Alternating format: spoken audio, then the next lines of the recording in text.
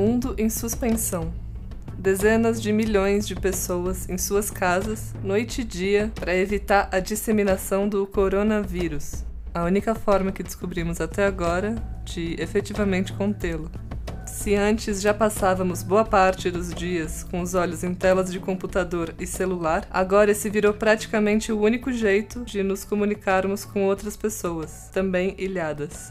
Parece o cenário de uma distopia, mas é também a oportunidade perfeita para a expansão das empresas gigantes de tecnologia que lucram com o acúmulo de nossos dados pessoais. Agora, mais do que nunca, é através delas que trabalhamos e estudamos à distância. E se antes da quarentena o nosso tempo de trabalho já invadia a vida pessoal, como será a partir de agora? É exatamente isso que perguntamos para o nosso convidado de hoje, o Rafael Evangelista. Ele é pesquisador da Universidade Estadual de Campinas, a Unicamp, cientista social e doutor em antropologia social. É também membro da Rede Latino-Americana de Estudos sobre Vigilância, Tecnologia e Sociedade, a LAVITS, e é autor de outras palavras. Hoje é 7 de abril, eu sou Gabriela Leite e esse é o Tibungo, o podcast de outras palavras que dá um rápido mergulho em um assunto urgente da conjuntura. Rafael escreveu um artigo para Outras Palavras, publicado na semana passada com uma provocação. A distopia da aceleração está a caminho? No texto, ele fala de um assunto importantíssimo e pouco questionado desde o início da pandemia. Se daqui para frente o mundo nunca mais será o mesmo, como isso afetará o nosso trabalho? Ainda mais conectados, ficamos sujeitos a um controle duplo. O primeiro é a capacidade aumentada dos patrões de controlar o tempo de seus funcionários e de sujeitá-los a trabalharem quase permanentemente. Afinal, já não dependem mais do deslocamento para isso. O segundo tipo de controle, em escala maior, é por parte das empresas de tecnologia, como Google, a Apple, Microsoft, Facebook. Elas já detêm uma quantidade enorme de dados pessoais dos cidadãos, e com isso ficam cada vez maiores e vão se tornando um grande oligopólio. Com a crise do coronavírus, abre-se um caminho que essas empresas já almejavam trilhar há bastante tempo. O da educação à distância, transformado em mercadoria, e do trabalho remoto, ambos inseridos no capitalismo da vigilância. A internet, que poderia permitir mais liberdade às pessoas, acaba servindo para o oposto, quando é engolida pelo ultracapitalismo e transformada em máquina de multiplicação de lucros e desigualdade. É sobre essa disputa urgente que eu converso agora com o Rafael.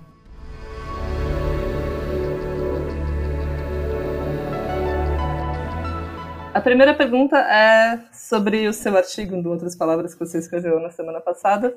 Você fala que tem 3 caminhos em disputa agora com a crise do coronavírus. O caminho da exceção, o da ruptura e o da aceleração. Você pode explicar melhor o que significa o caminho da aceleração e como que ela pode beneficiar justamente os empresários do Vale do Silício? Sim, tem várias tecnologias que já estavam postas para consumo e que apontavam para um cenário futuro de mais intensificação de uso de certas tecnologias digitais e certas tecnologias digitais feitas por empresários, empresas que estão muito interessadas no comércio de dados, em fazer o que a gente tem chamado de capitalismo de vigilância, né? Utilizar dados para tentar fazer operações de predição de comportamento e depois ações sobre as pessoas, tendo em vista que elas mudem os seus comportamentos em benefício de algumas empresas do mercado.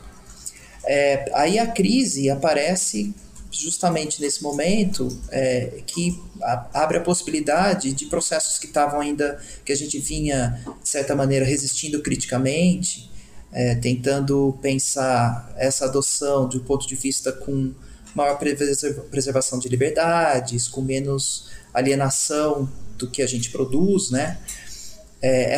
Aí a crise aparece acelerando isso, tornando essa adoção de certas tecnologias como uma coisa meio emergencial. Então, talvez o exemplo mais evidente seja das tecnologias de educação à distância.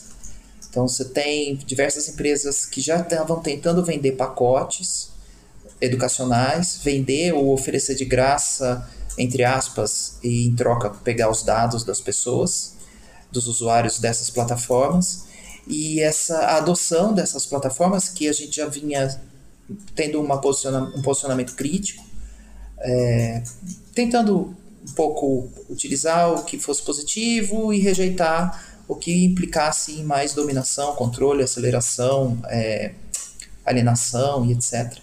E aí a crise aparece forçando essa adoção, né? Vira quase automático, uma tentativa de manter as coisas funcionando, mesmo nessa atmosfera de crise, e fugindo para vamos jogar tudo para a rede e vamos fingir que está tudo igual, que, por exemplo, a educação à distância é a mesma coisa que a educação presencial. Então é uma aceleração, porque coisas que a gente podia discutir, negociar, aí agora aparecem como uma urgência e uma necessidade imperiosa, né? Foi perfeito, né, para essas plataformas, porque de repente teve uma crise, todo mundo era o único jeito, a única saída. Exato. Eu até escrevi uma frase num outro lugar lá que falava a crise do coronavírus é o sonho molhado do capitalismo de vigilância.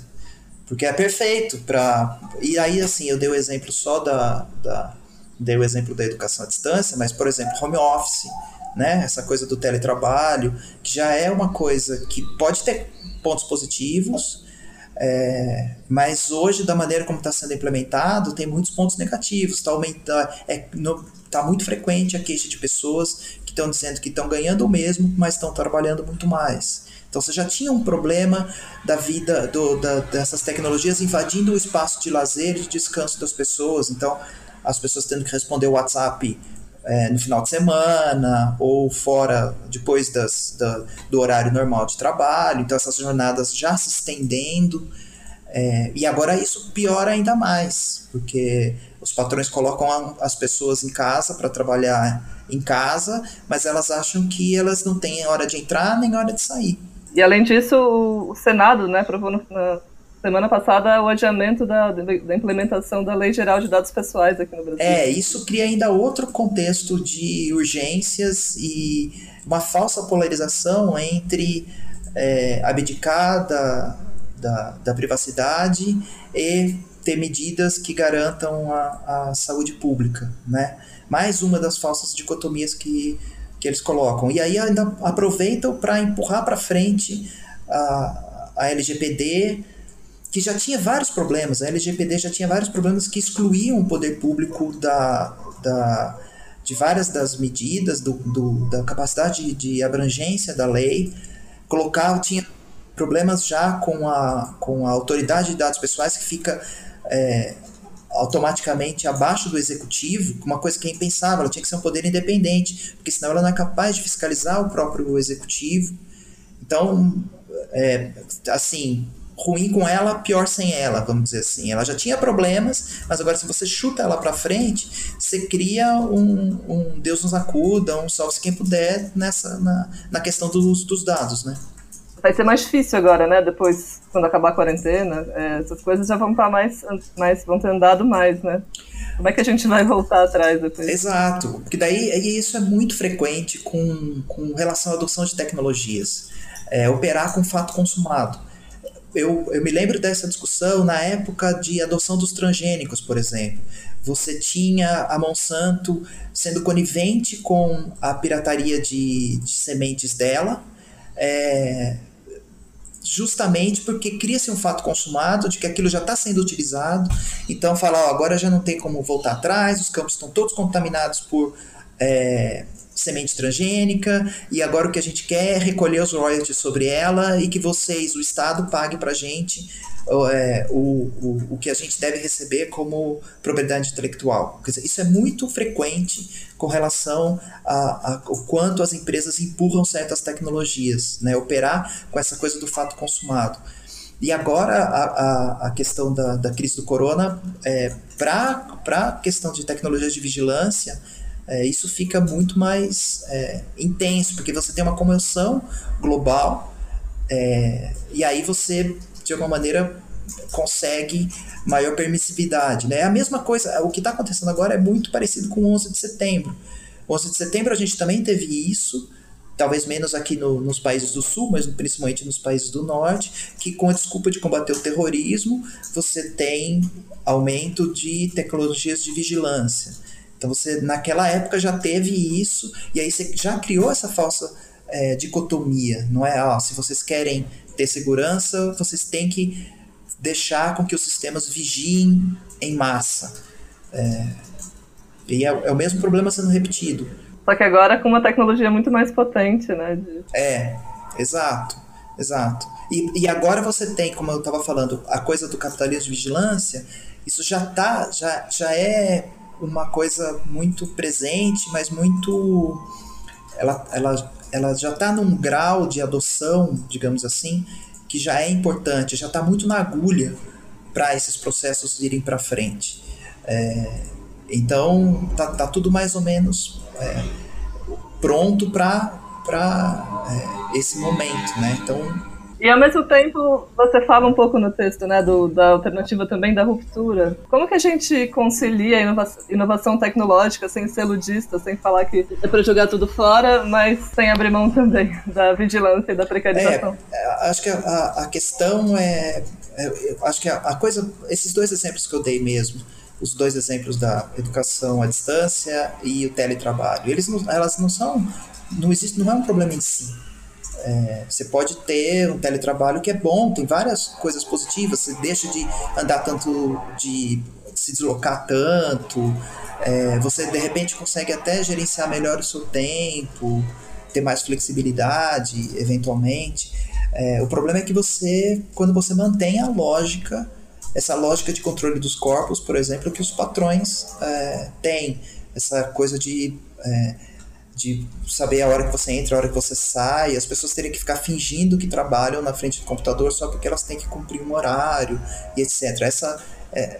Essa lógica é que é o problema. Mas acho que a alternativa não é uma posição, né, de rejeição à tecnologia, mas é dessa adoção crítica que permita, assim, que, por exemplo, você não tenha tanta concentração de poder nas mãos de poucas empresas. Então, por exemplo, hoje você tem uma concentração enorme com Google e Facebook. O Facebook fez movimentos de compra de diversas empresas novas, então até aproveitando da posição que eles têm, não só com relação à grana, mas o que eles conhecem do mercado. Então eles têm um grande poder de identificar as tecnologias ou as empresas ou as soluções que podem ter sucesso, né, que podem mesmo enfrentar o negócio deles, serem rivais, e eles vão lá e compram, fazem uma oferta milionária e aí passam a concentrar. Então, por exemplo, o Facebook que tem o Instagram, não é? Eles vivem tentando fazer compras do próprio Twitter, então concentra. Então você tem... o problema não é a rejeição, a questão não é tanto a rejeição à tecnologia, né? Não é rejeitar a tecnologia, mas em que condições ela vem. Se essa vigilância, por exemplo, nos estudos de vigilância tem muito várias correntes apontam que a vigilância tem essa coisa ambivalente, de que ela tanto pode servir para o cuidado como ela pode servir para o controle. Então, a questão é como é que você consegue ter adoção de tecnologias que sejam gerenciadas de uma maneira democrática, com critérios que não sejam só critérios do capital, não é só para fazer dinheiro, é de fato para produzir bem-estar. Então, com certeza, o modo capitalista não é o modo que vai garantir isso, porque a lógica de adoção de tecnologia do capitalismo é a lógica de concentração de poder, é a lógica de utilizar os dados para o fim último do capital, que é acumular mais capital, né? Se reproduzir. Então, não é uma posição do ludista, é uma posição, eu acho que, em favor de uma adoção crítica, uso de tecnologia para a educação. Isso pode ser muito interessante. Agora, qual é o modelo que tem sido trazido, tem sido adotado no Sul? Ou não só no Sul, não, mas globalmente, mas que vem para nós. É o modelo de uma educação voltada para a criação de habilidades de acordo com essas empresas que desenvolvem essas tecnologias. Não é uma educação libertadora, né? Uma educação libertadora vai ser produzida por atores que buscam essa libertação, e não gente que está só buscando a reprodução do capital. Tem alguma solução, né, imediata, você eu acha? acho que a gente possa fazer agora? Aplicativos que a gente possa Então, eu acho que as soluções não são... É claro que tem, tipo, sei lá, software livre é uma boa ideia, mas em si, sozinho não resolve. Cooperativa de plataforma, né? Plataformas que sejam gerenciadas coletivamente, por coletivos e tal, é uma boa ideia, mas em si não resolve. Acho que um dos pontos que eu quis sublinhar ali no texto é muito essa questão de que esses 3 cenários, da aceleração, da ruptura e da exceção, não são estanques, né? Então você tem, a maneira como a história se desenvolve, em geral, é nessa disputa política que envolve negociações políticas. Então, você tem coisas do que eu trato como exceção, né? Essa galera que está tentando pensar esse momento como simplesmente um interregno da história e nós vamos voltar para os modelos anteriores.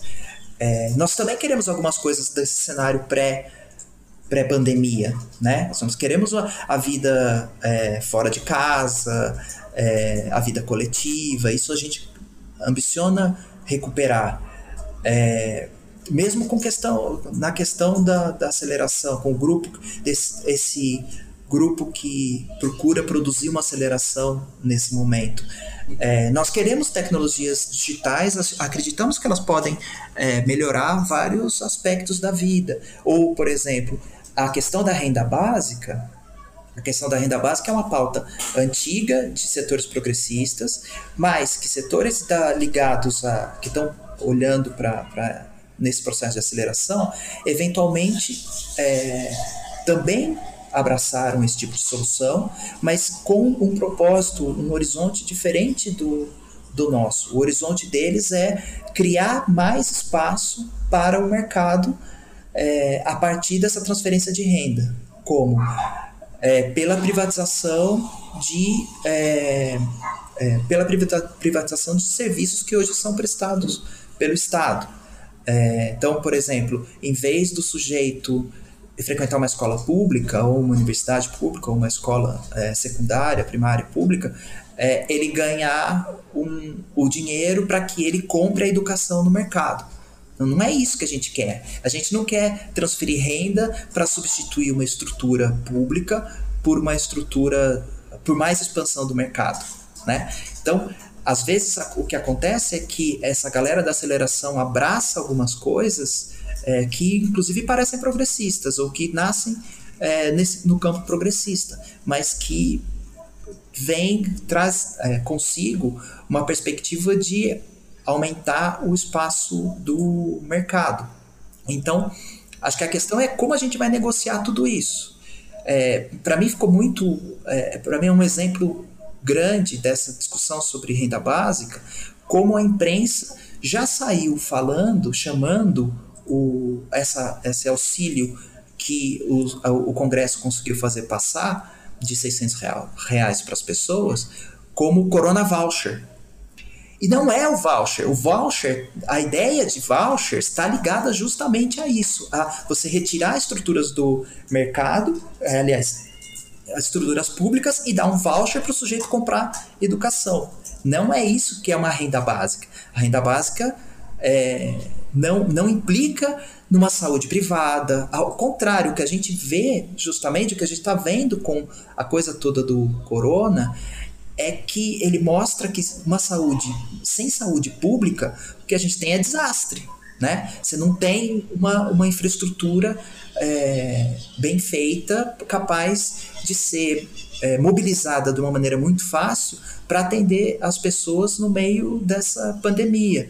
Ou então, acho que o grupo da ruptura enxerga muito como, na verdade, essa pandemia só tem o grau de gravidade que tem justamente porque você tem uma desigualdade que já não era sustentável. Então, por exemplo, você olha para o Brasil, a perspectiva o que está acontecendo no Equador, mas você olha no Brasil, a perspectiva de quando esse vírus entrar nos lugares mais pobres, em que as pessoas não têm como viver com espaços mais amplos, conseguir algum tipo de separação nas casas, etc., pode ser catastrófica, deve ser catastrófica, né?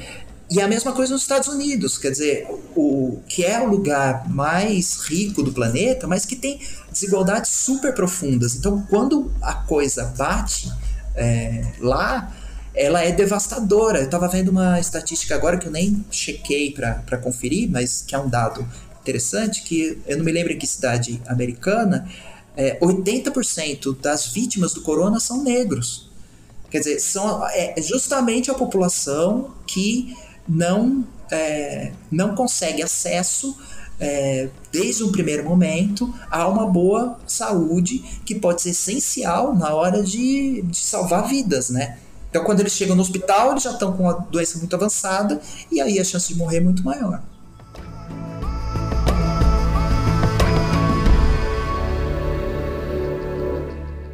Outras Palavras nasceu há 10 anos em meio a um debate efervescente. A possibilidade da internet ser uma ferramenta de libertação e da promoção dos comuns. De lá para cá, assistimos as grandes corporações tomarem conta e transformarem o que poderia ser um espaço público em shoppings murados, onde controla-se tudo e lucra-se com tudo. Mas resistimos e seguimos com nosso jornalismo sem catracas. Não cobramos um centavo dos nossos leitores para acessarem nosso conteúdo. Tampouco nos rendemos à publicidade sem limites que nos obrigaria a caçar cliques. Por isso, dependemos de gente como você. O Outras Palavras resiste em meio à pandemia graças a 938 doadores, que fazem contribuições mensais de 15 a 60 reais. Somos muito agradecidas a cada um deles. Se você acha nosso jornalismo importante, pedimos que una-se a esse grupo. Custa muito pouco e é muito importante para nós. Se quiser saber mais, é só entrar em outraspalavras.net/outros500. Esse foi mais um Tibungo, o podcast de Outras Palavras que agora sai 2 vezes por semana, às terças e às quintas. O episódio de Depois de Amanhã é feito por Raquel Torres e Maíra Matias, editoras do site Outra Saúde. Durante a quarentena, elas trazem entrevistas relevantes para compreendermos a crise do ponto de vista da saúde. Eu, Gabriela Leite, roteirista e editora desse episódio,